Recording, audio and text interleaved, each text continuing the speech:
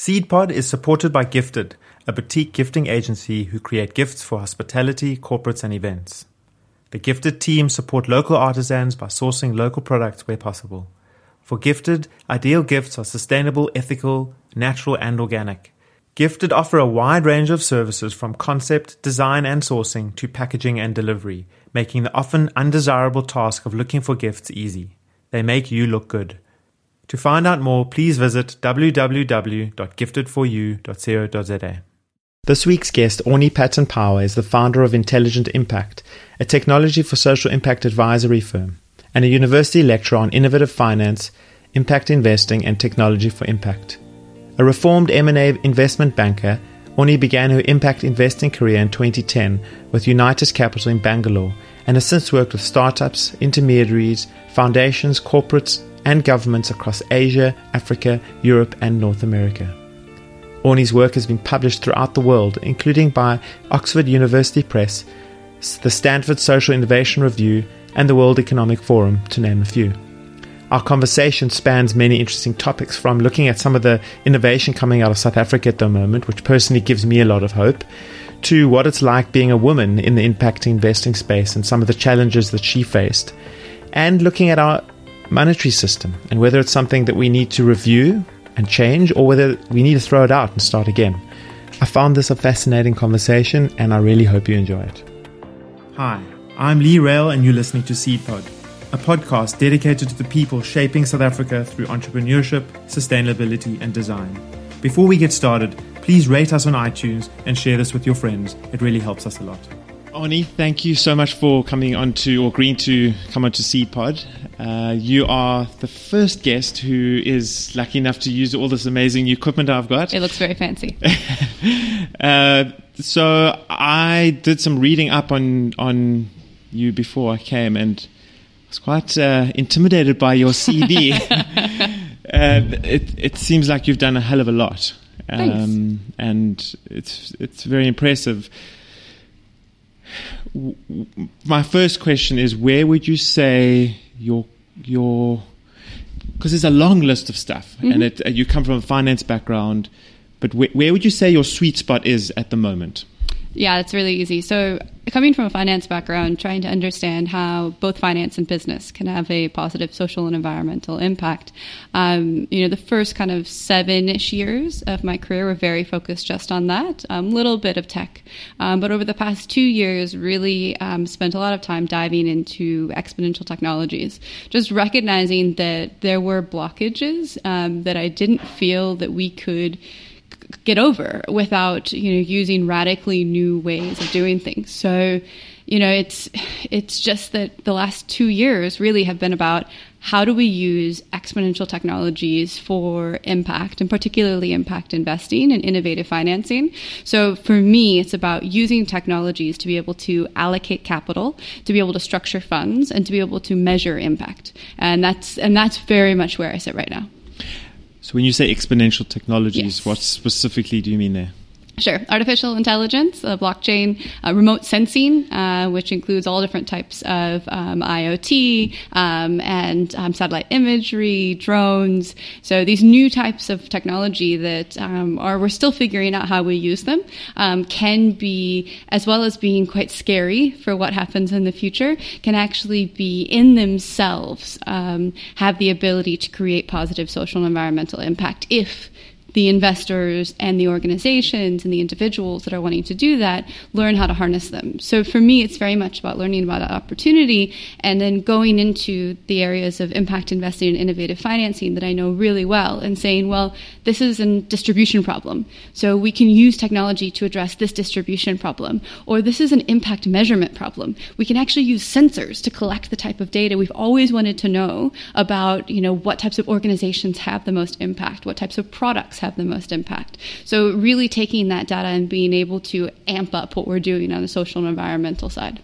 And which of those? So I guess where do you sit in that spectrum? Are you an advisor? Do you help implement? Are you on research based? All of the above. Okay. So it's the hardest question I often get is like, what do you do?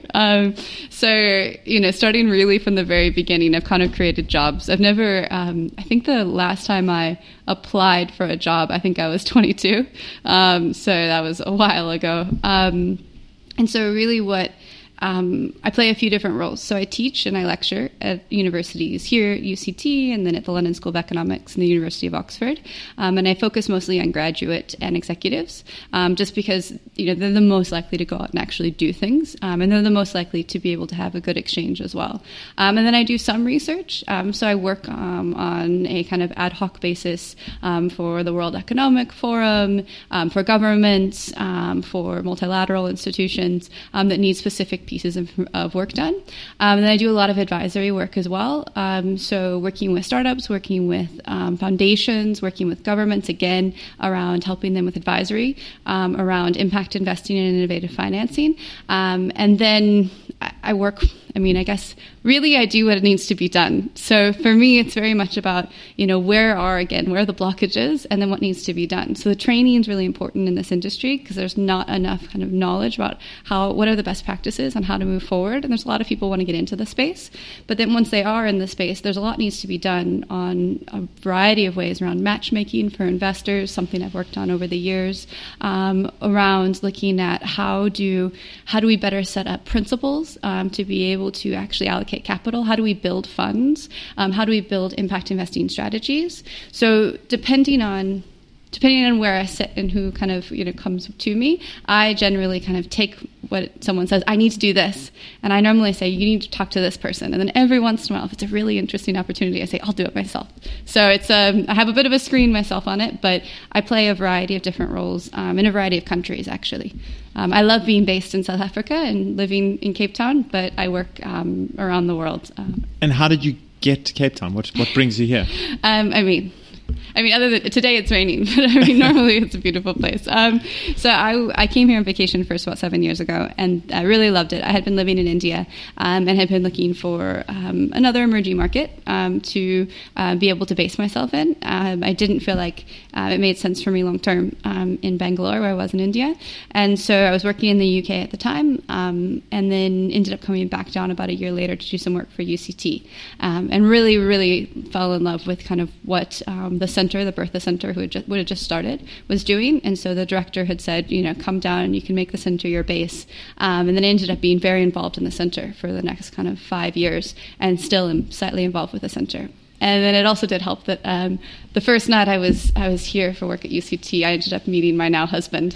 Right. He lured me down. So it's a love story, actually. Oh, kind of. Love and work. It's funny how many... Well, it's not funny. It's obvious that I meet a lot of foreigners who come here and then just have to move here or never leave. Or yeah. It's a very alluring place to live.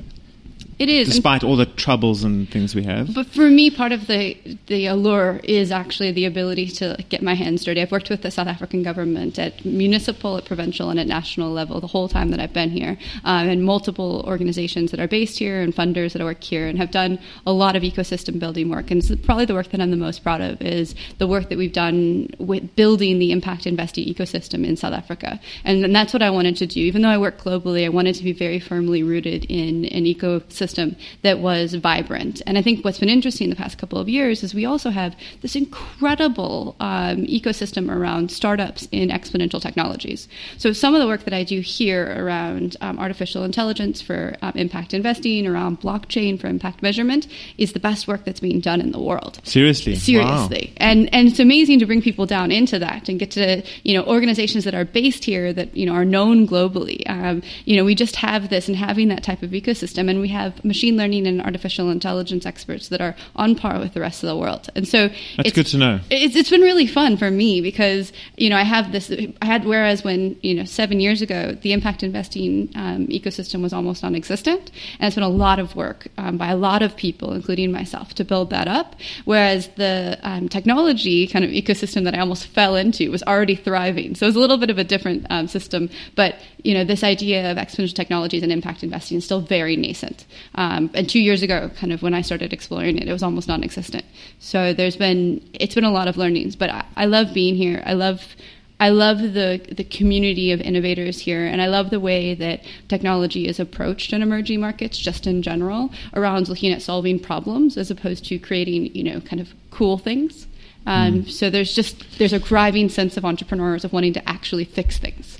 I think that's been one of my bugbears with technology in general is like, so what if my phone can do more stuff?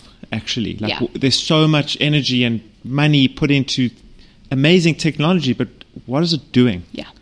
It's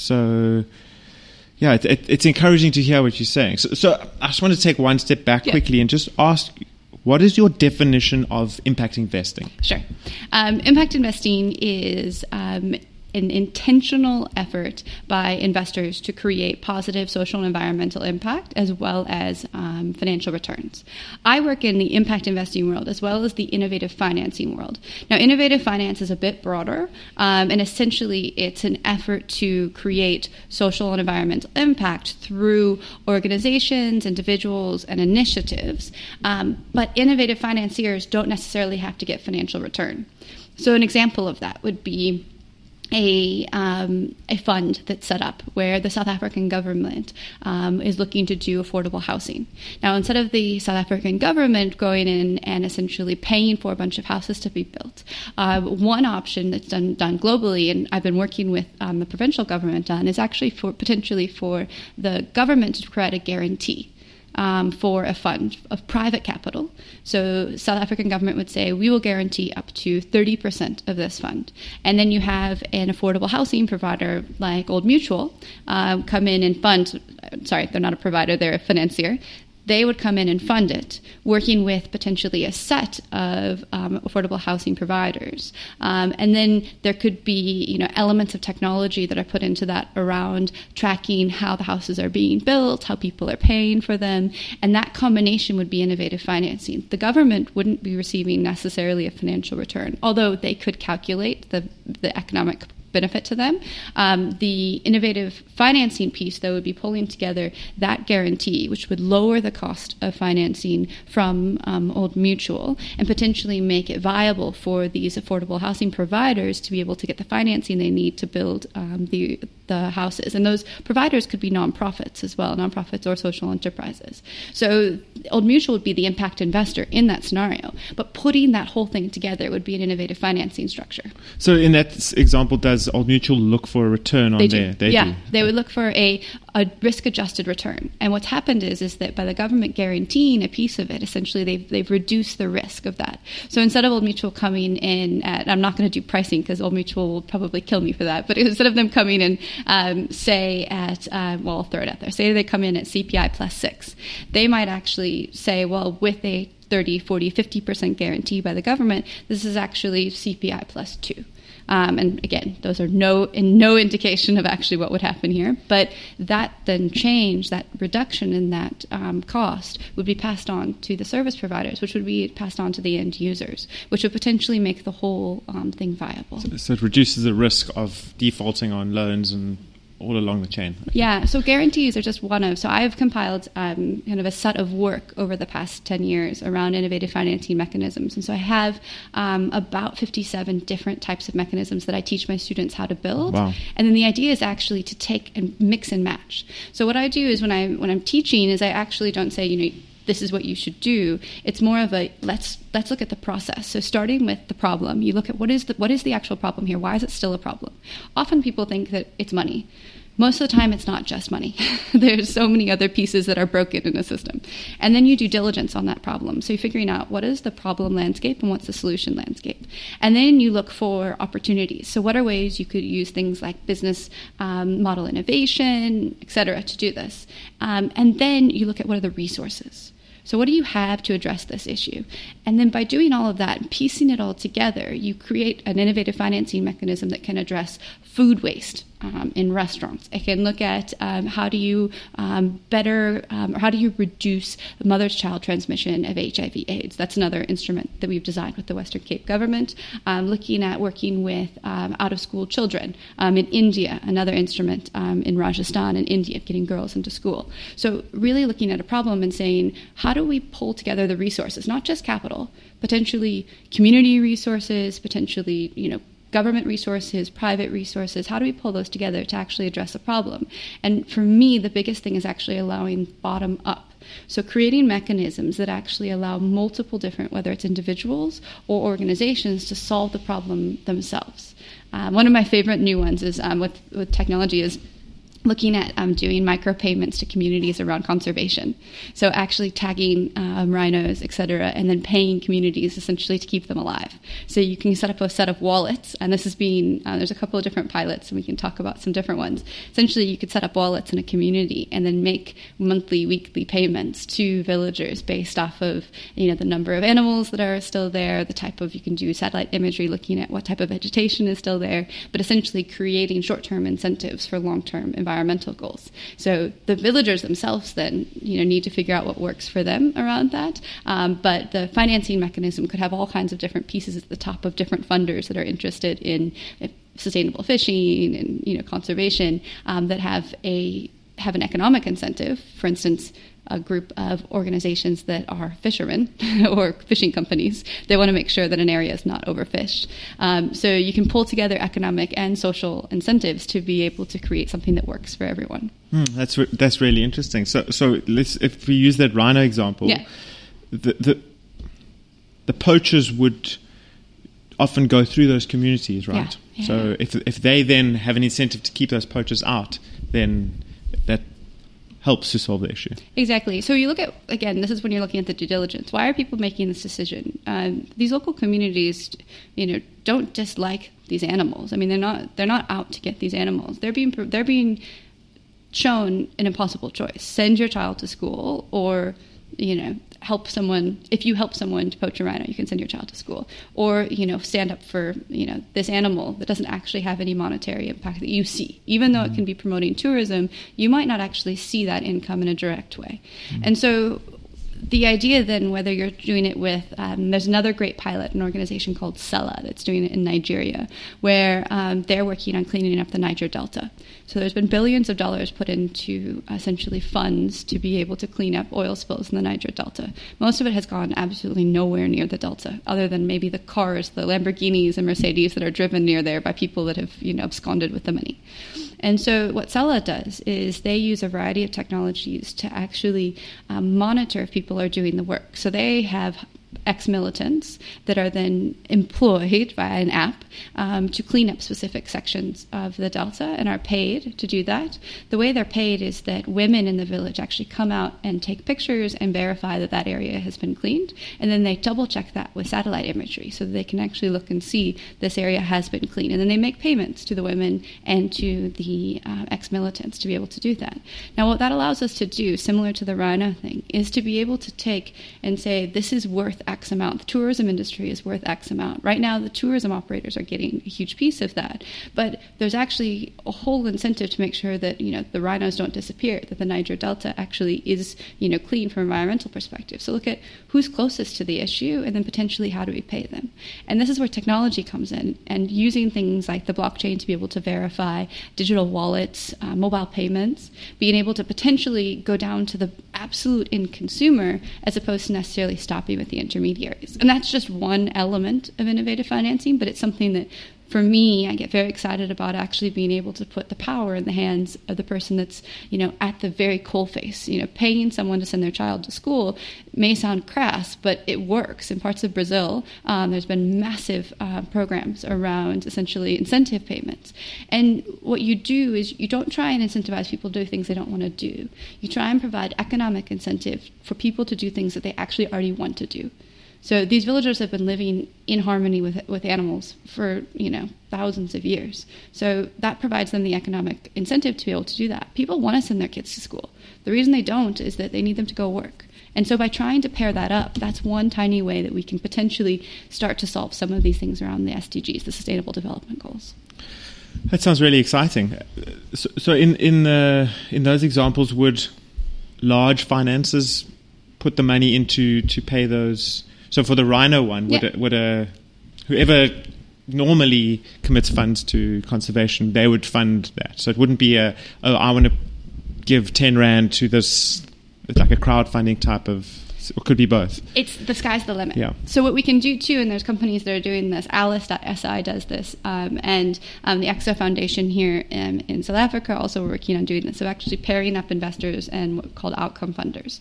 So if you have funders that are willing to pay for the outcome, i.e., that at the end of 5 years the rhino population has grown instead of decreased, then what you can do is you can actually pair investors up, and investors put the upfront money up with the idea of making a return, a financial return, if they've achieved the outcome. Or you could have outcome funders, like, for instance, a tourism board that says, listen, we're willing to pay X millions to, at the end of 5 years, for the rhino population to increase. And then you could have a variety of interventions that investors fund. And then if it gets to that point and they do achieve that, then they get paid out. And you can do this with multitude of different ideas. This idea, it's called social impact bond, or outcome payments, or outcome funding, has been around for a while, and there's been different ways in which we've done it within the financing world, but there's been some successes, and we've designed some with the government here, but without technology to be able to allow them to be replicated, they're just quite expensive and big. And so this idea of creating markets where you or I or a government or a private investor could participate in some way that makes sense based off of what we want from our money and our lives. So matching up investors that need to make a return with someone that's willing to give money, and then potentially funders that again have an economic incentive. So governments or a tourism board has an economic incentive for the wildlife to be protected. And so they can look and say, right, well, our wildlife income, or our income from tourism, is X million per year. If we start not having rhinos, it's going to go down to Y million. So what portion of that delta are we potentially willing to pay to ensure that doesn't happen? My mind's just going all sorts of places. Yeah, it opens up a lot of opportunities and ideas. Sure. Particularly, one of my passions is around climate change and environmental impact at the moment, and it's as you probably know, it's so crucial. We're in such a crucial state right now that we really need to take action. And I feel like one of the things that is holding us back is money and finance, and so maybe some of these ideas could help shift the, even from a personal perspective. Like if I had money that I wanted to invest, and there was a platform that I could invest in, and that investment created positive impact, that would be incredible. I would do it tomorrow. So there are about 100 of them globally. Right. Yeah. So, and I know that because a friend actually just finished a research study. It's called the ARTHA platform. Just finished a research study with the Bertelsmann Foundation, and they mapped 150 platforms. So you can find that on Impact Finance Network. I will go and look. So you can see which ones are here. So right now in South Africa, we don't have enough retail options. We do have a few. There's peer-to-peer lending options where you can potentially lend to SMEs. So there's a few companies that do that. We definitely need more. I have been working with, and I can't say the names, but I've been working with some of our big institutions to potentially create retail options. And I would say some of those are going to be coming out in the next 6 to 9 months. And so, yes, I think globally there's a need for better retail options. There's an interesting program in France called the 90-10 Solidarity movement. And what it does is it allows you as a pension fund holder to elect to put 10% of your pension fund into social organizations, which are defined specifically in French law as cooperatives in essence. And so then the pension fund then invests 10% essentially of the pool's pension into social organizations. And that's a structure that is part of the South African National Advisory Board for Impact Investing, the South African steering group for impact investing that the Bertha Center has set up. One of the things that they're looking at. So what are these structural things that we can potentially put into place? Regulation 28 in South Africa does require that social and environmental, so ESG, is taken into account. It just doesn't say how we have to do that. There's another cool product actually in Australia that I really like that we don't have here yet.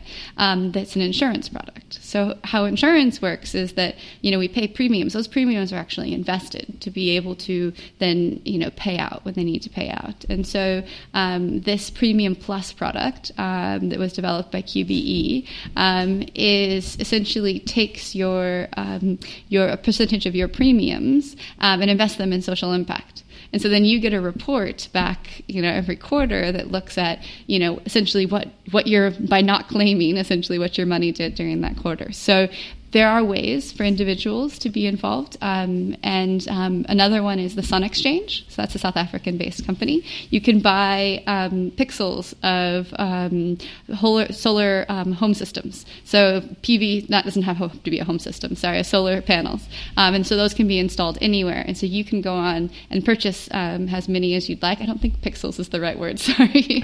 You can buy pieces of a solar panel. Abe is going to yell at me if he hears this. You can buy pieces of a solar panel. And then you get a return based off of what's being sold back into the system.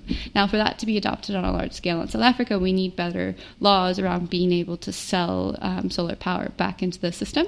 But for now, things like that are available. That's super exciting. Where are you from originally? Minnesota. It's in the middle up towards the top. It's like a random, what we call a blue state. So it's a very liberal state in the middle of the Midwest. So it's a very cold state. Probably part of the reason I went to warmer pastures. And you left there at... Oh gosh, I left there when I was 18. I went to college in a state called Indiana. And then I lived in Chicago and New York after that. And then I had my reckoning when I was 24 and decided that I didn't want to be... My reckoning. What does that mean? I realized I was in the midst of a couple of transactions as an investment banker in mergers and acquisitions. And I realized I was doing a couple of transactions, one for a healthcare company in Puerto Rico and then another for a private education company. And both were pretty despicable companies. They were trying to they were trying to do things that were just not good for the end user, ripping people off from an education perspective, trying to pay investors instead of providing healthcare to people that they were supposed to. And I just didn't want to spend my time doing that. I knew I was good at it, and I liked the work. I just didn't like who I was doing it for. Do you know Zach, right? Yeah. Did you know him when he was based in? No, we were based at the same time though. We're almost the same. I think he's 2 years older than me. But yeah, okay. Zach and I were very similar, both but he stayed for longer. I had my reckoning earlier. Okay. He stayed in the system a little longer than I did, and he was in New York at a different bank. And so I packed up my stuff. I basically took a backpack and traveled the world for 14 months. And I saw that on your CV. I was like, oh, travel. Oh, that. And then I didn't stop. No, but then I ended up spending, like Muhammad Yunus's book, A World Without Poverty, was one of the catalysts. And it was quite cool because about 4 years later, I ended up hosting an event with him and got to introduce him. And so it was this kind of nice full circle of like where my kind of career had gone. Amazing. And so Muhammad Yunus essentially was the creator, in essence, of microfinance in Bangladesh. And his thesis was he was walking to university and he saw these very, very poor people in Bangladesh and realized that just a small amount of capital would help them to kind of start to pull themselves out of poverty. And so he started lending small amounts of money. And at that time, this idea that poor people could pay back, at the time the poor were seen as beneficiaries, definitely not as users and producers. So this idea that the poor were beneficiaries and not consumers or producers. Essentially, they were at the end of a handout. And so what he started doing was loaning small amounts of money to women, and they started repaying him. And, what's been interesting around the microfinance industry is that from a metadata perspective, we know that it's not good or bad, actually. It's very interesting. So microfinance can be harmful if people borrow money to buy consumable products, i.e. they're not buying assets. Microfinance works really well when people are buying assets. They're investing in things, even like education, but they're investing in assets as opposed to consumables. And so that idea of it changed the entire industry. So microfinance as a debt product is the safest from a repayment perspective of any debt in the world. So it's safer than AA or AAA rated bonds. It has upwards of a 98 to 99% repayment.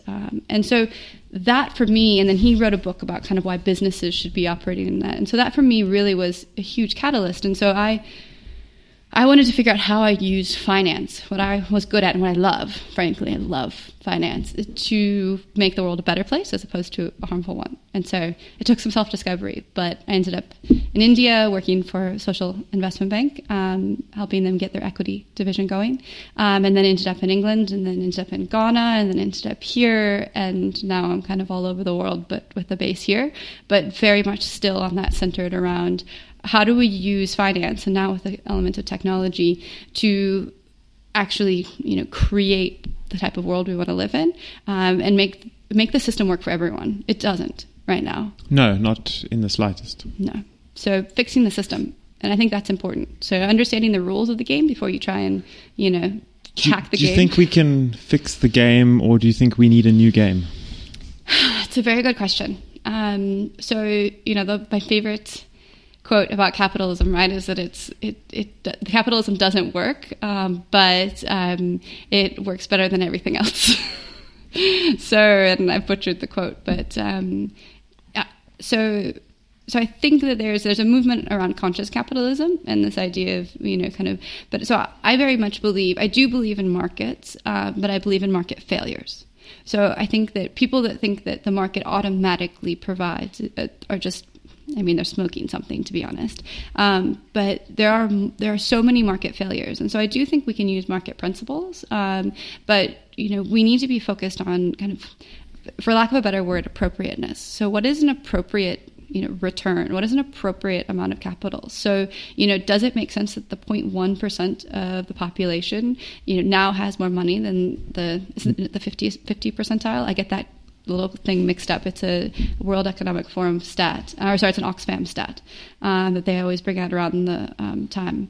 So I don't think that makes sense. And in the age of robots and artificial intelligence, where suddenly we might have a few people owning all of the IP, and then masses not having jobs and not having access to that, I think the system needs to be prepared to adapt for that. It doesn't mean we have to throw away market principles. It doesn't mean we have to throw away, meritocracy and things like that. But just, I think for a lot of people, the hardest part is accepting that the system doesn't work right now, and then working to change it. And I think that's hard for a lot of people, particularly people that have benefited from the system, including myself. Well, that said, I think the beneficiaries are and that's what I alluded to when I spoke earlier about the climate change stuff. And I'm completely complicit in it as well. To get uncomfortable is not an easy thing, and give up comfort. And I think it's like against human nature, almost. It is. I have to say, I have a really terrible carbon footprint because I fly so much.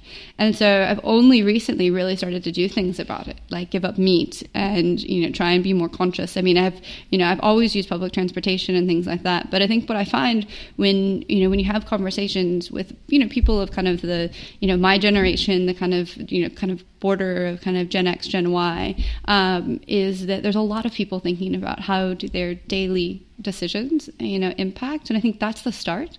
And then we've got this, these like kind of millennial and then Gen Z, right? Yeah, Gen Z. That's the, that are way beyond where kind of the idea of, cutting carbon, they are, replacing carbon. They are not just making a decision not to, not to have meat. They're making a decision about, everything that they do as a consumer in their entire lives. And so I think the trends are going in the right way.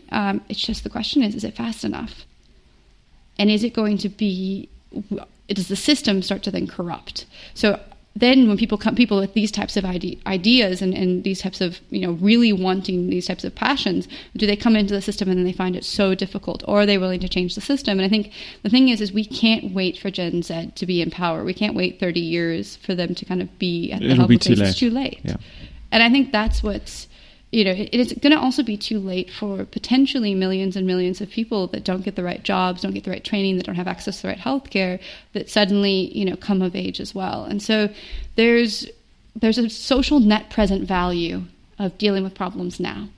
So the net present value is what is the value kind of over time, and then you bring it back to today. And so there's a social net present value to dealing with things like conservation. If we kill off, specific animal species, we don't get them back. If we overfish to the point where things are gone, we don't get that back. If we allow individuals to go their whole lives without having access to the right opportunities, you can't reverse that.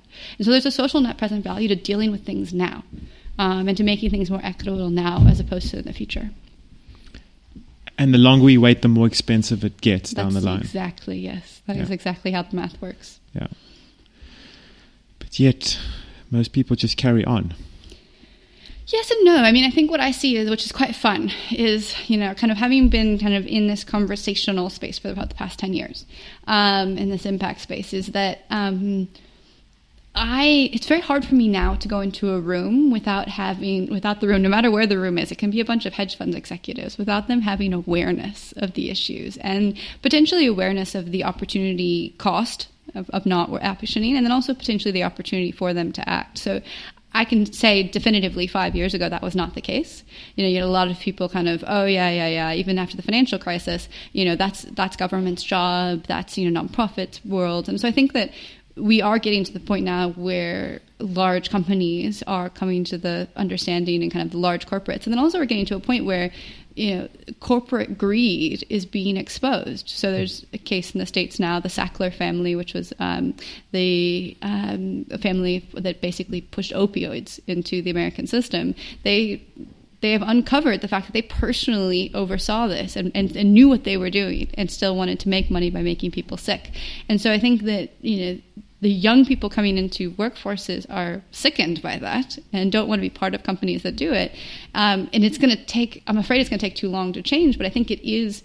I think the conversation is starting to change, and I think corporate executives realize that if they don't make changes, legally they might be in trouble. But more than that, they might have issues around capital, because more and more organizations are asking their financial advisors to use environmental and social governance screens. So about $1 in $4 as measured in the States, but it's extrapolated globally, that's professionally managed, has some sort of SRI, so socially responsible investing screen, or ESG screen. And in South Africa, you'll find most fund managers have some sort of ESG screen. And so that means that, and depending on how rigorous that is, some companies would pass it. So Andrew Cantor here, who runs Future Growth, quite famously has put his hat around governance, and has frankly done very well for his investors by, not having exposure to Africa Bank, by not having exposure to Steinhoff, by not going into companies that he doesn't believe in their governance. And so, when investors start to see that there's a financial benefit to pairing up and looking at some of these externalities, then what you try and do is essentially try and create incentives for the market to behave in ways. And people respond to incentives. I mean, I don't have to tell anyone on Vitality that. I think social media's played a huge role in it as well. Like there was that recent incident with Momentum and their you know what I'm talking about, in Durban. And social media basically forced them to change the way they operate. And so it's much harder to get away with things these days. It is, and I think when you know that you have a watchdog watching over you, and I think that we'd love for there just to be better moral people that acted out of their own best interests. But I tell my students and my clients, no one does anything out of the goodness of their hearts. Like, I'm sure there are people that do, but on a large scale, you can assume that people aren't.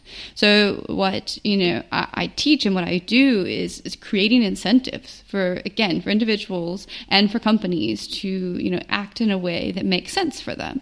And so, it's not necessarily bribing people. Hopefully it's not. But it's setting up a system whereby you win by doing well. as opposed to a system where you win by cutting corners, by, pushing everyone else aside. So, it's our current capitalist system is a winner-takes-all system. And so how do we make sure that actually is a concept of shared value, where we actually are sharing value across not just shareholders? And I think that's one of the most dangerous ideas of the past 80 years, this idea that shareholders are king. Since a very small proportion of the globe actually owns shares, this means that we've set up a financial system by which only a few people will win. And so looking beyond shareholders to stakeholders for companies is very important, and having them realize that, if they don't care about things like inequality and the climate, that doesn't mean that it's not going to massively affect their bottom line. So they need to figure out how their business actually works in that environment.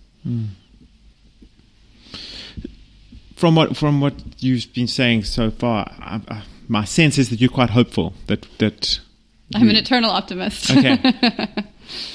I am too, but I have these moments of like, we're doomed, we're never going to make it. Yeah. But I think you've got quite a unique and interesting perspective on it all, with looking at the finance side, looking at the technology now, and being involved in a global conversation. Do you feel realistically hopeful, or is it that eternal optimist speaking? I don't know. So what I do feel, so I was saying this recently, I was up in the UK teaching last week, and the technology exposure has come as a double-edged sword. There are times that I want to retreat to the middle of the Kruger and just live out the rest of my days there, because there is just so much overstimulation, and I do really worry about what happens with the advent of kind of AI en masse, particularly around job disruption, and around, actually just asset accumulation. Again, a few people owning.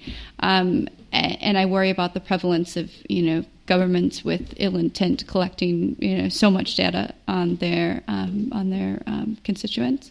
So I worry from an ethical perspective. I worry about the application of these technologies. And then on the other side, I worry about, from a climate perspective, actually having enough action soon enough to be able to do it. But I think what I'm fortunate in is that I see that from a macro perspective, and I know that, and like my head knows that. But then I see so many amazing examples of individuals creating positive social and environmental change on a small scale. What's your favorite one at the moment that comes to mind? There's so many. I love getting to meet. I love meeting entrepreneurs. So I wish I had more time just to spend with them. I feel that's like picking a puppy. I don't want to like call picking a favorite child. Picking a favorite child. An interesting one that's come across. Let's see, what's one that's come across my desk recently? I mean, I do have to say, as I said before, I really am interested in this idea of being able to do allocating capital to individuals to be able to create change. So that's Sella that I've already mentioned, and Alice that are doing quite good work in EXO.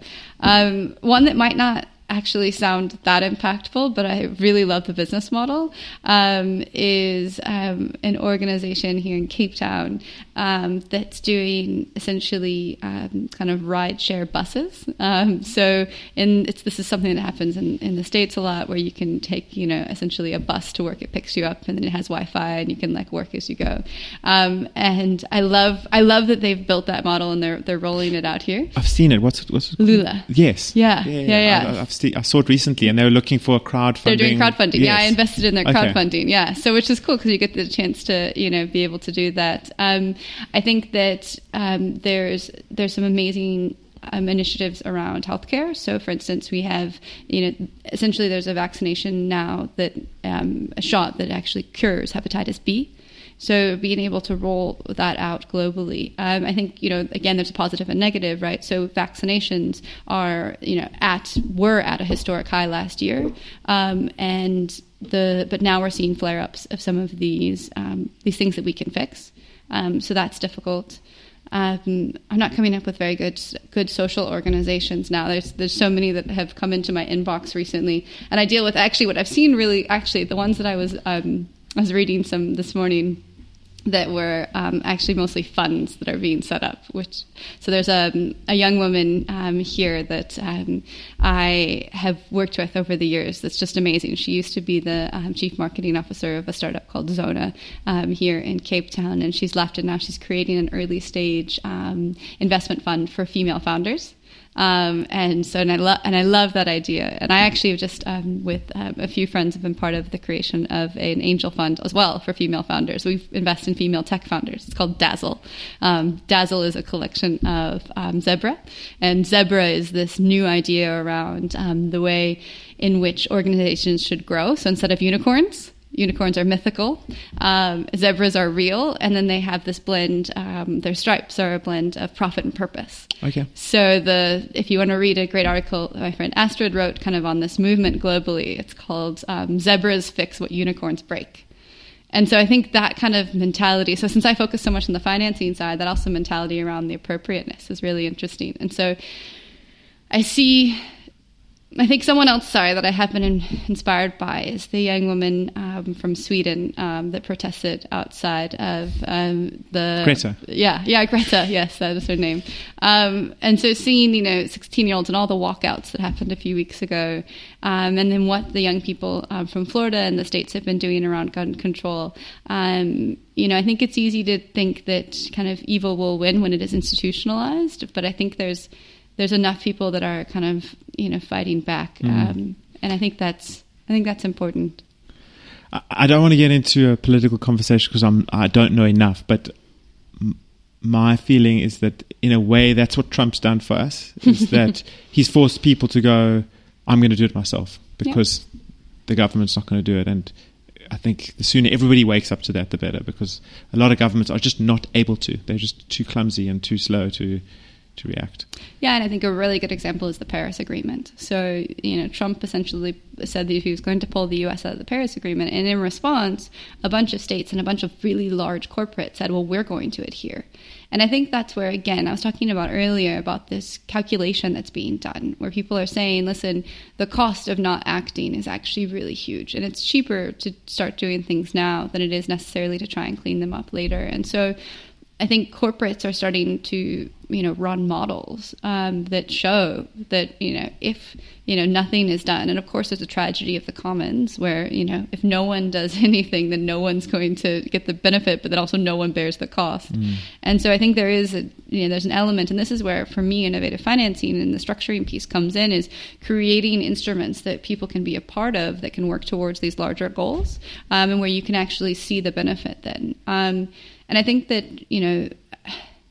I think we need, and this is just my own belief, but I think we need more female leaders. I think, the New Zealand Prime Minister has She's been... amazing. She's incredible. She's incredible. Her response has just been mind-blowing. And there's a really good article that I was reading a couple of days ago in the New York Times about when women stop leading like men.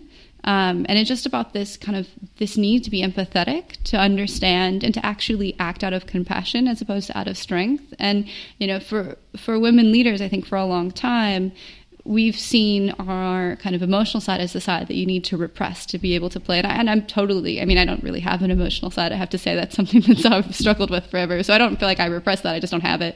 But I think that's... Everybody's got it. I know. My husband says that too. But I think, that's not seen as a strength. And so I think that, we need to recalibrate just in general how we look at things. And having more females in power doesn't necessarily mean that they're going to be, there's plenty of women in the United States that I would never vote for because they would never serve my interests.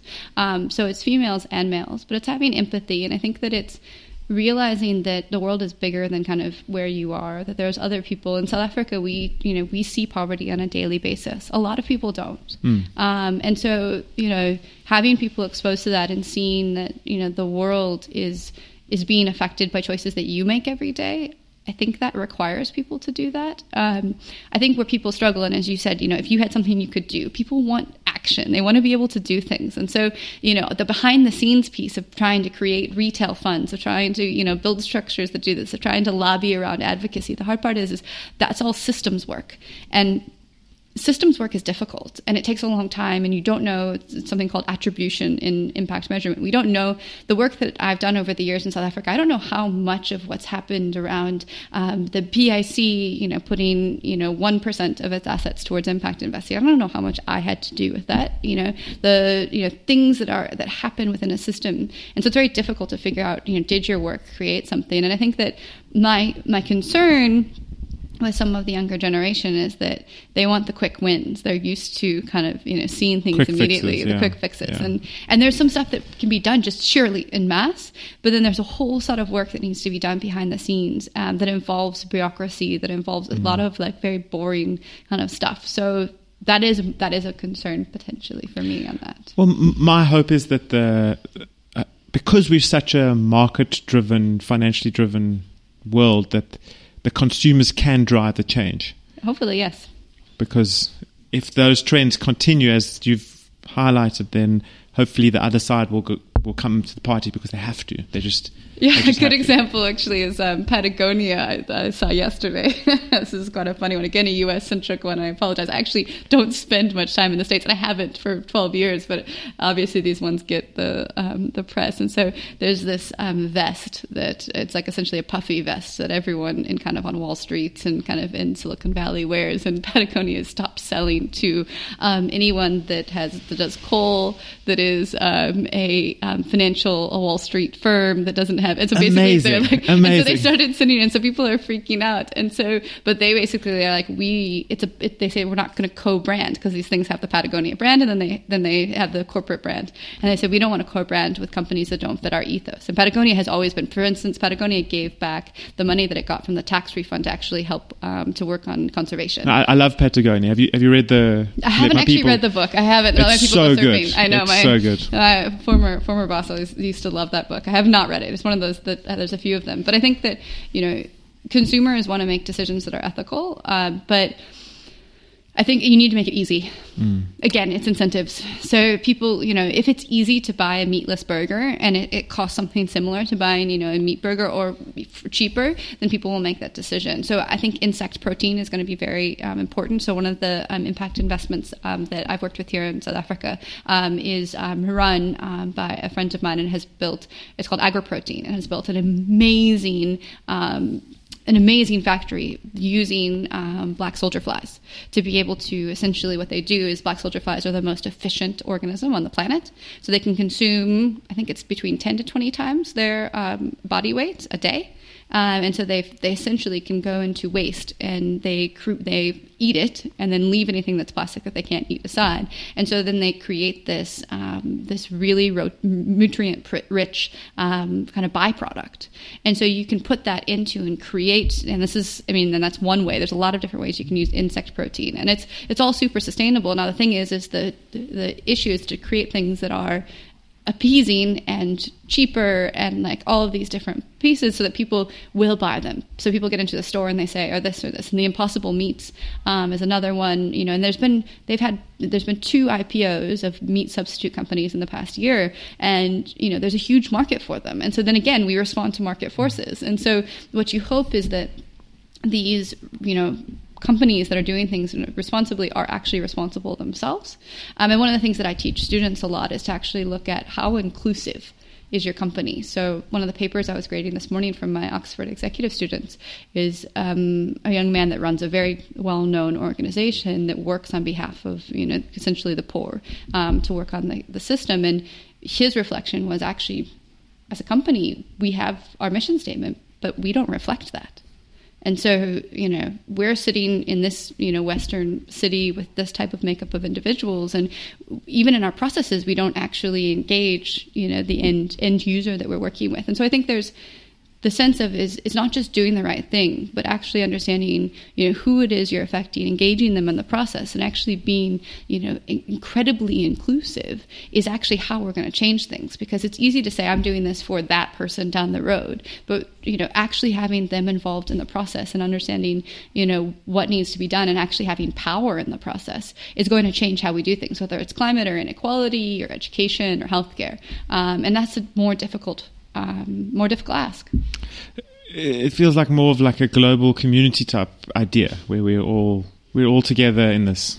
And yeah, as long as we're not like holding hands singing Kumbaya, that's not how I'm picturing it. So it's understanding it's understanding incentives. So, saying someone is trapped in a cycle of poverty, like what is their incentive to save when, it's expensive for them to put money into a bank account. They have all these economic shocks. So how do we design systems that actually work for individuals, that have, incentives for individuals to do things that are, good for them on a long-term basis and well as good for the planet? And so, we can't look at people and say, no matter, rich, poor, wherever part of the world, and say, oh, they're doing that thing and it's bad, we should stop them from doing that. It's like, why are they incentivized to, consume that much meat? Because, historically they weren't able to afford meat. And so that's something that is a status thing for them. Why does that person, so it's about, for me, it's about realizing that people are rational, even though they're often irrational, but let's say people are rational.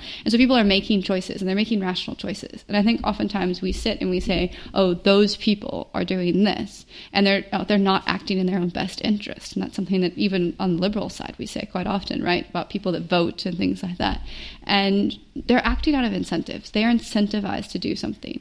We might not think it's in long-term best interest, but it might be in a short-term best interest. And for them, that's what they're acting out of. Because people act rationally and they act for incentives. And so I think understanding what those are and working to address the core issues, as opposed to trying to get people to see the light, is important.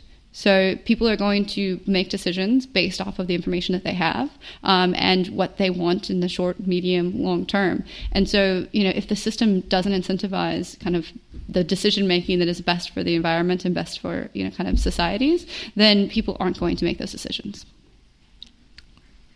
So the system, back to the new game or fix the game. Yeah. The new system needs to be changed. Yeah. So yeah. I don't know if we need a new game, but the rules need to be changed. Yeah.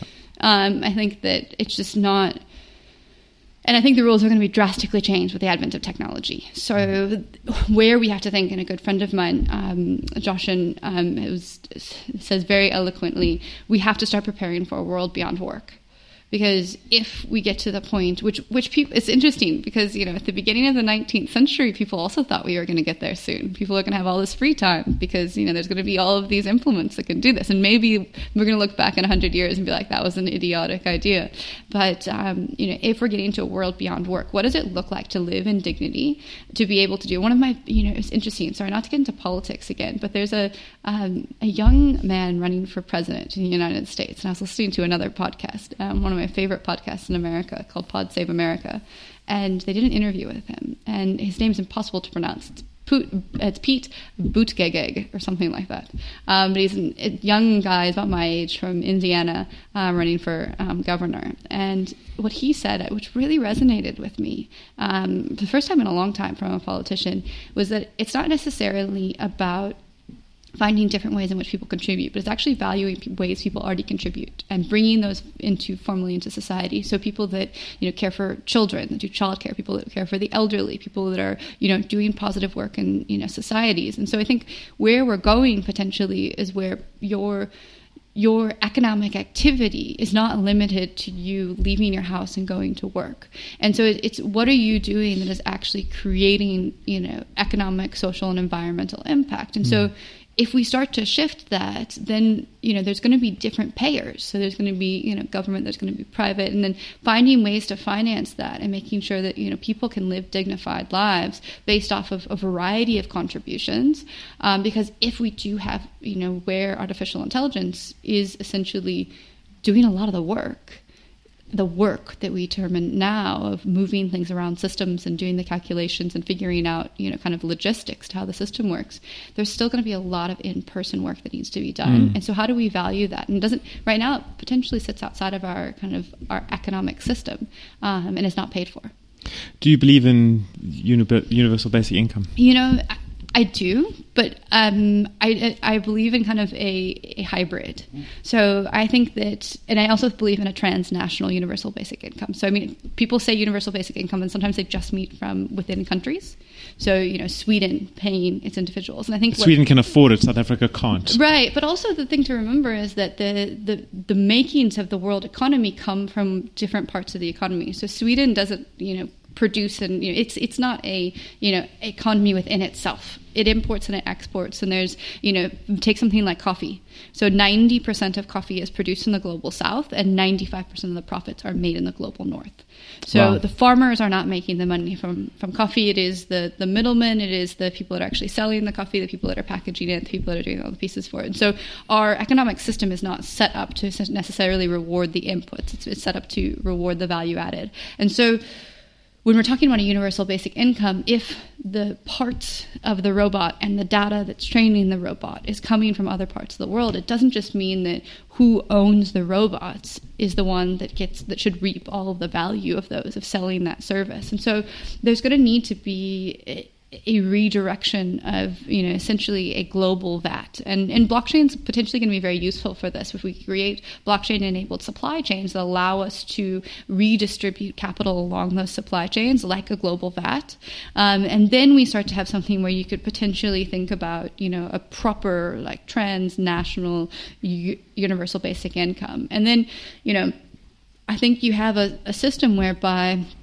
again, and this is where I don't think, that's why I think there's a hybrid, and I haven't written on this, and I haven't gotten, you know, kind of really verbalized other than kind of, you know, informally, but, you know, again, paying people for work that they're doing for communities and for the environment. So finding ways to, you know, incentivize and remunerate people for things that we wouldn't currently do now. So not just valuing those other things. Right. So not just everyone gets, you know, 100,000 Rand and then, you know, can do, but, you know, there's, you know, by providing, you know, childcare, there's this, by doing, you know, you are working on, you know, building parks and like maintaining, you know, so figuring out, you know, and this is, you know, it's a big ask. I think there is going to be potentially an element of redistribution though that needs to happen.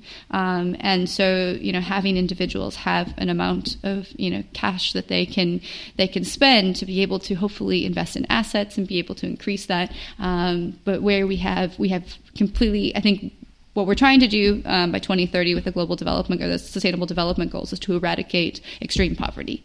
And that'll go hopefully a ways towards this. And so yeah, I do think that there's going to be a need to do redistribution, particularly around, and government's going to need to be involved, and then, you know, coalitions of government globally around not just where the robot sits. So, you know, the actual supply chain of what, and the data, and compensating people for data. Another thing I think is quite interesting, similar to what I said before, is data labor.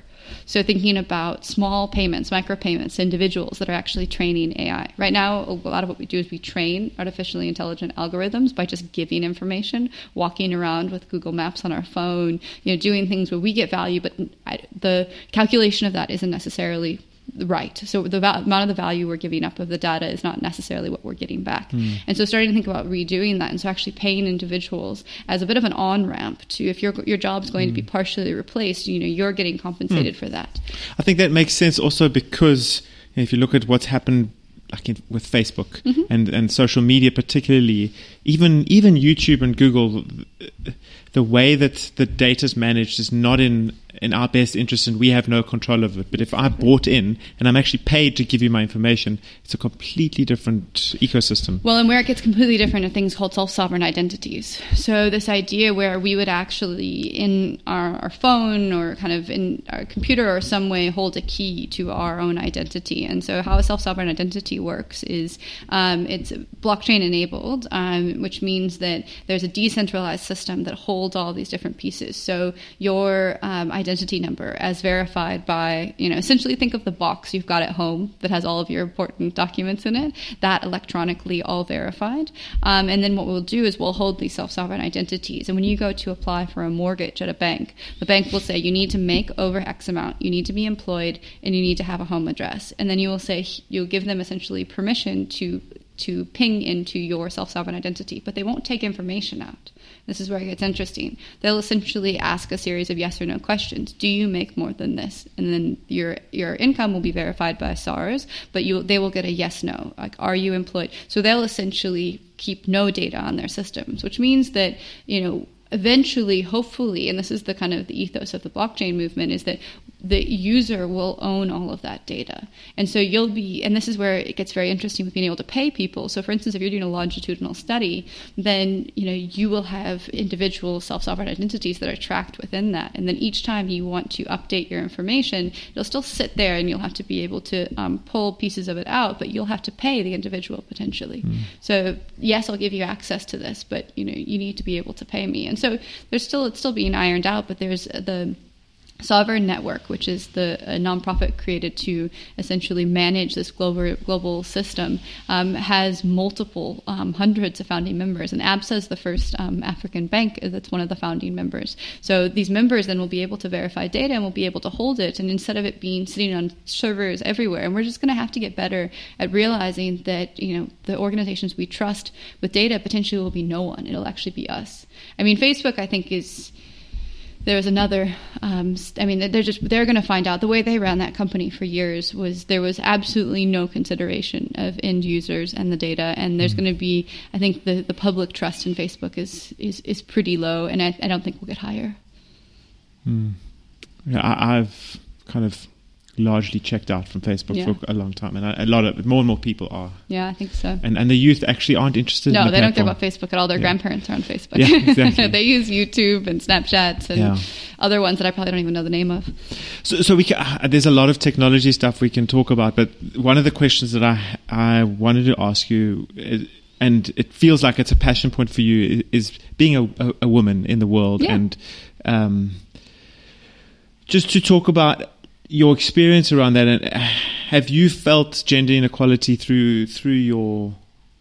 I was listening to the example to illustrate what I'm looking for. I was listening to a podcast recently, and it was a black man talking, and he was saying that he's got a PhD at one of the top universities in the world, and he still feels like there's racial prejudice towards him within the university. Was that the MIT professor that wrote that was a beautiful article that he wrote. It was haunting. So is there any element of that you've experienced over your career? Yeah, absolutely. Like I've experienced sexual harassment, intimidation, and obviously you can't see me, but I'm a young-looking blonde girl, and frankly, I've been doing kind of stuff that's been at a more senior level than I look for about 10 years. And so I think, just being underestimated is the easiest piece of that. But obviously and I don't really want to talk about the other stuff, but like, I think that the experiences that I've had, some of them have been really, some of them have been quite damaging, but I think that I've tried to take them and, channel them into positive energy. I think that overall, if I look at my career, I have very rarely allowed kind of my gender to get in the way of what I've done, and I think that that's part of just my personality. But I certainly have seen instances that I have been involved in and that others have been involved in, where it could have gotten in the way, or maybe it did and I didn't even know. And I think one of the things for me that's been the most difficult is because I do so much kind of work globally on my own, particularly before I was married. Things that always was really tough was when I wanted to have a meeting and someone would, it was like an evening meeting and someone would suggest, doing it, at a bar, or when I was in the UK, everywhere serves alcohol. And so then all of a sudden I'd realized that what I thought was a very professional meeting was suddenly turning into kind of almost a date.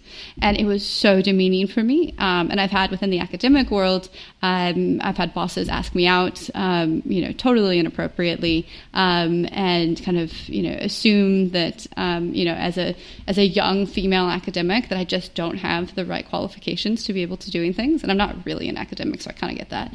But yeah, I think I'm aware of, I think my experiences are very, very mild compared to, a lot of women. But I think that because I have that ability to be empathetic, that I see that, and one of the characteristics of my personality from my Enneagram is that I have a strong emotional kind of a response to injustice. And so when I see, whether it's race or sex or socioeconomic, like when I see that affecting people's ability to achieve, it makes me angry. And I think what's been interesting is watching the Me Too movement is seeing all of these women that I feel like, for me and for my kind of generation, being able to verbalize and vocalize that is something new, but something we can do. And then, really feeling for a lot of women that have had a lot of years where they haven't been able to do that. And I think that for me, one of the things that I'm super passionate about, because it sits in my area, is women founders getting funding.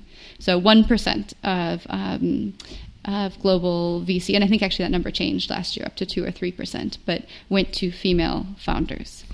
That's crazy. And there's two things about that. One is that it's ridiculous, and then two is that it means that there's alpha to be had. There's money to be made, because that is not an accurate representation of talent.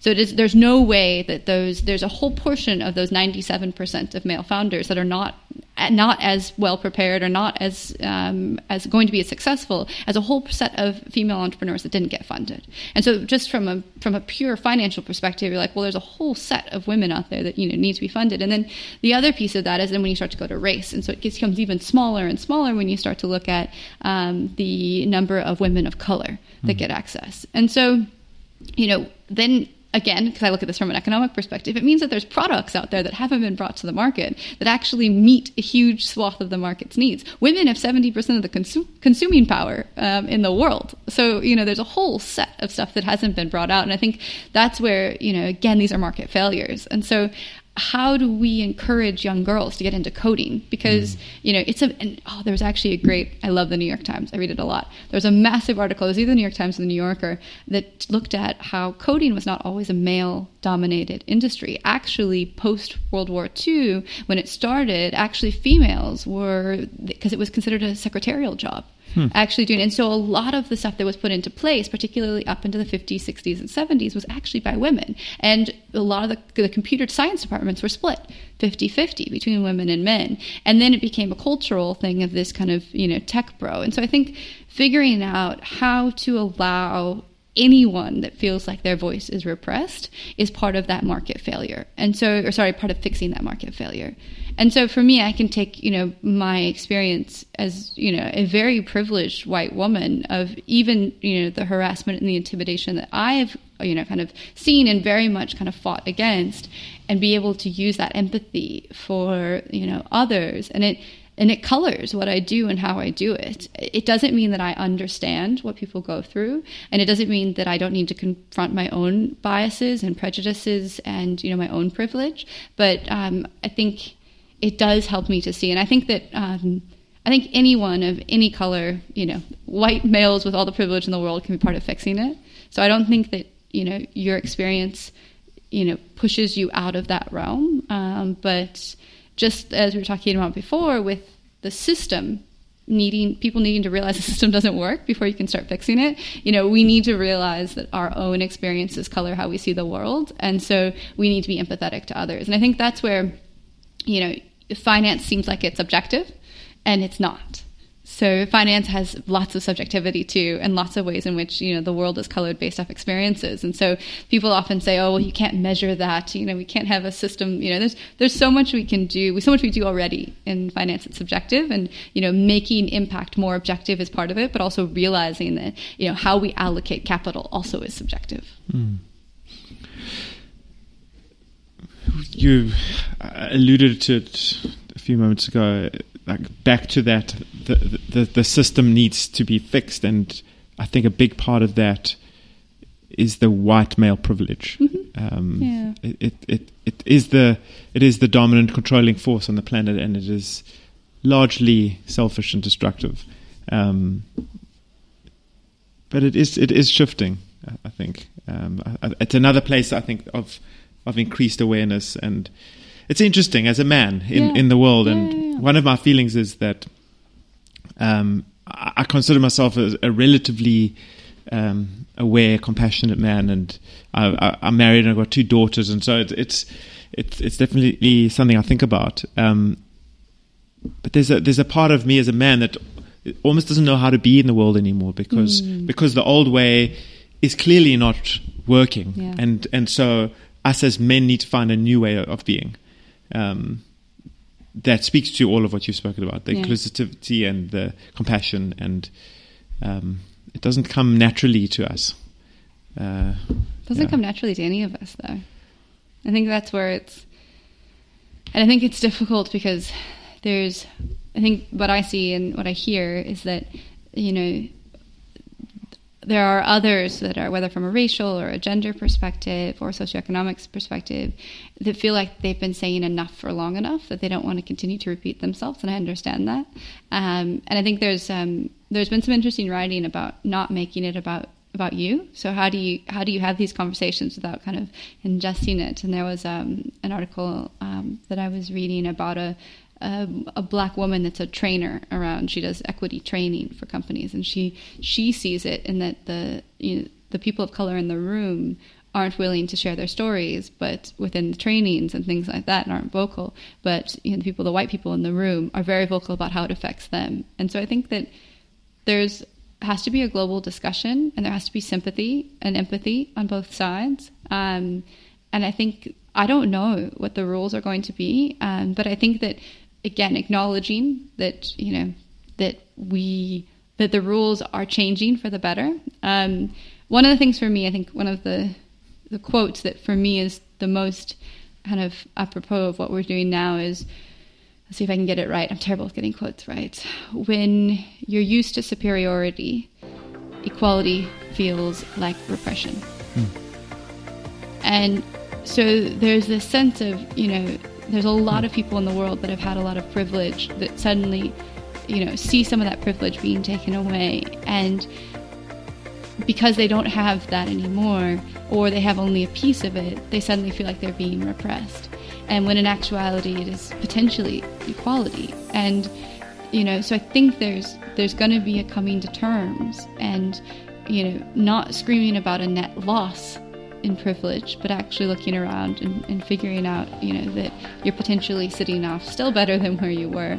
But, potentially, realizing what it's like to, have some sort of prejudices. This is one of the things I have to say that I'm actually kind of pretty optimistic about.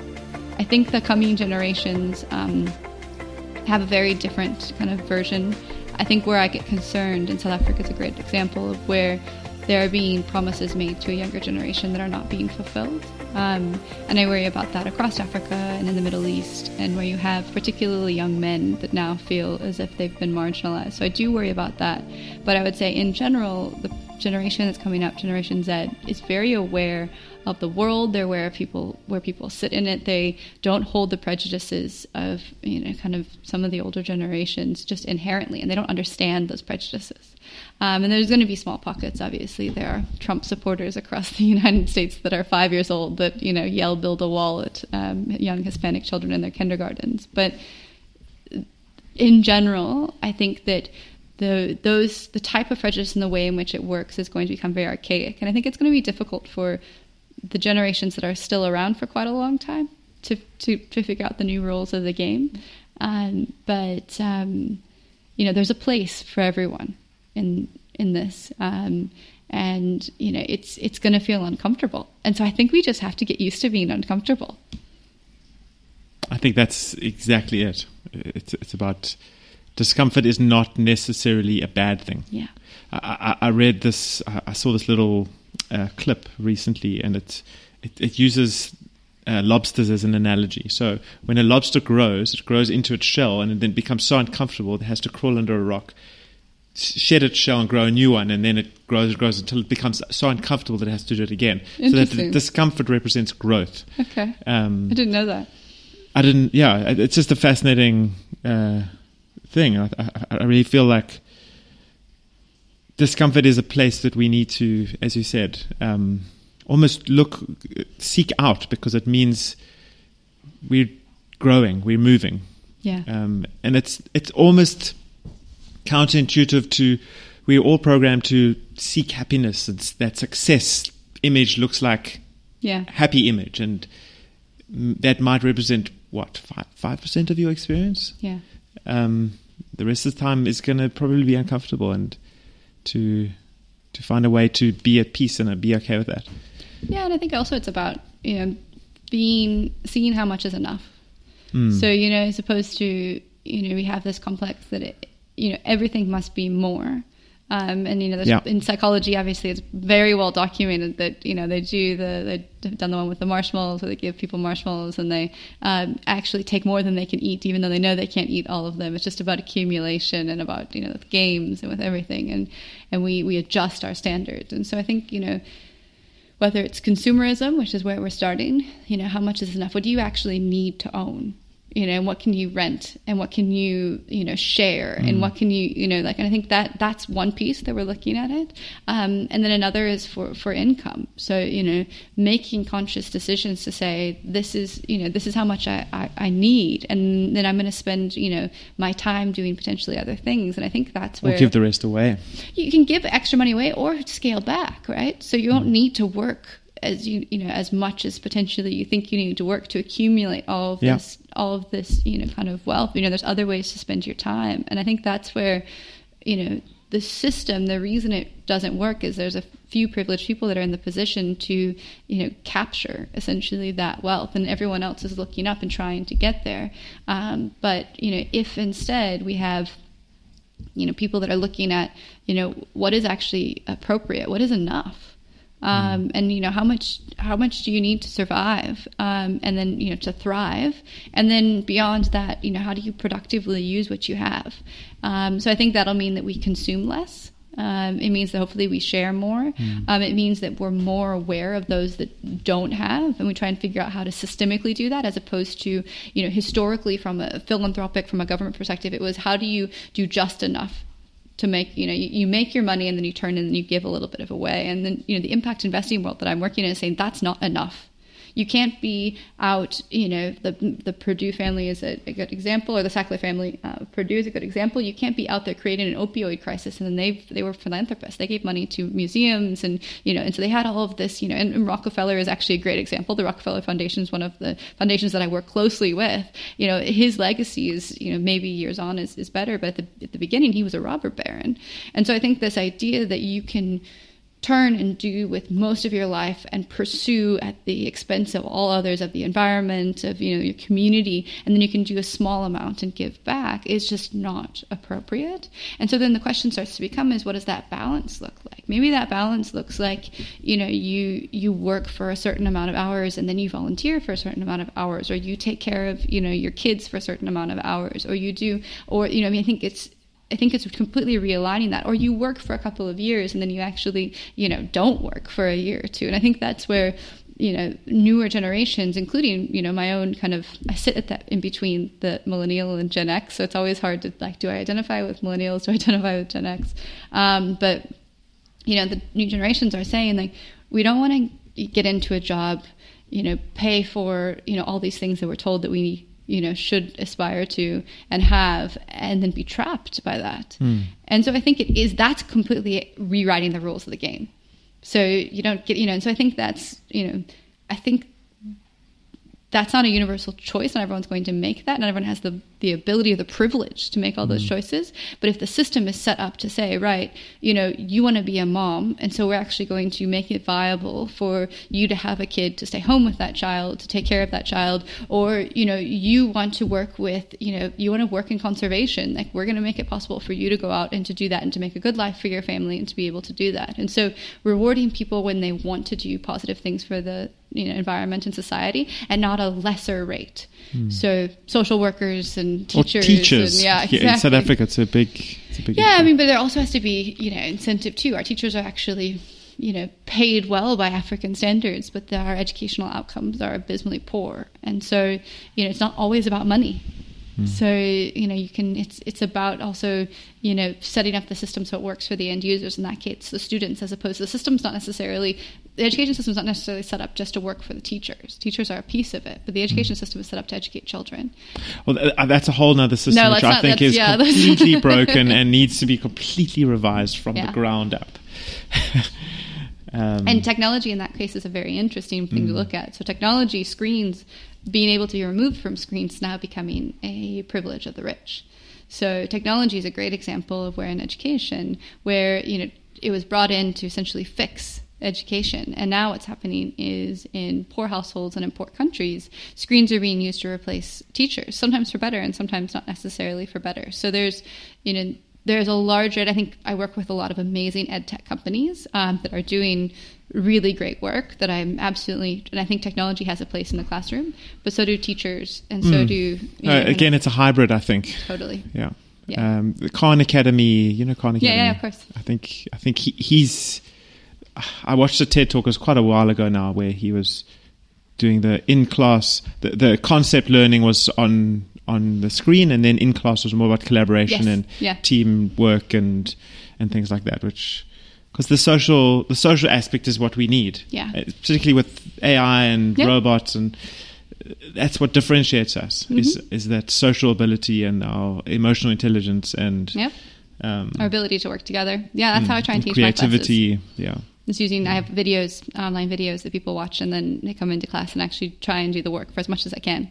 Completely. And so, how do we do that effectively is the question. And so it's not just about screens, it's about how do we do it effectively. And, I think there's a lot to be said about a child sitting, in a rural area of South Africa being able to access videos from all over the world. But there's also a sense of, that making sure that, we don't just fix that problem by, putting screens out there and not actually worry about, what are the things around emotional intelligence and cooperation and all of those different pieces that you need to be, as you said, successful in this environment. Well, I think that the teachers can also get additional training via the screens, which they can then take into that is a really, really interesting part of it. Yeah, absolutely. Doing more training of trainers, 100%. We can keep going for a long time. It's already been like an hour and a half. Is it really? Yeah. Okay, we probably should wrap up. I've got a few things to do. Yeah. I really appreciate your time. There are a whole bunch of things that we could have carried on talking about. I got a lot of value out of this. Good. Thank you so much. No problem. We'll talk again another time. Sounds good. Cool. Oh, one last thing. If someone wants to reach out to you and get in touch for whatever reason, how do they do that? You can actually just Google me, Ani Patton Power. I come up. My website has contact details. It's Intelligent Impact is the name of my company. And you can find me on LinkedIn and everything else. So my name is very Googleable. Awesome. Thanks.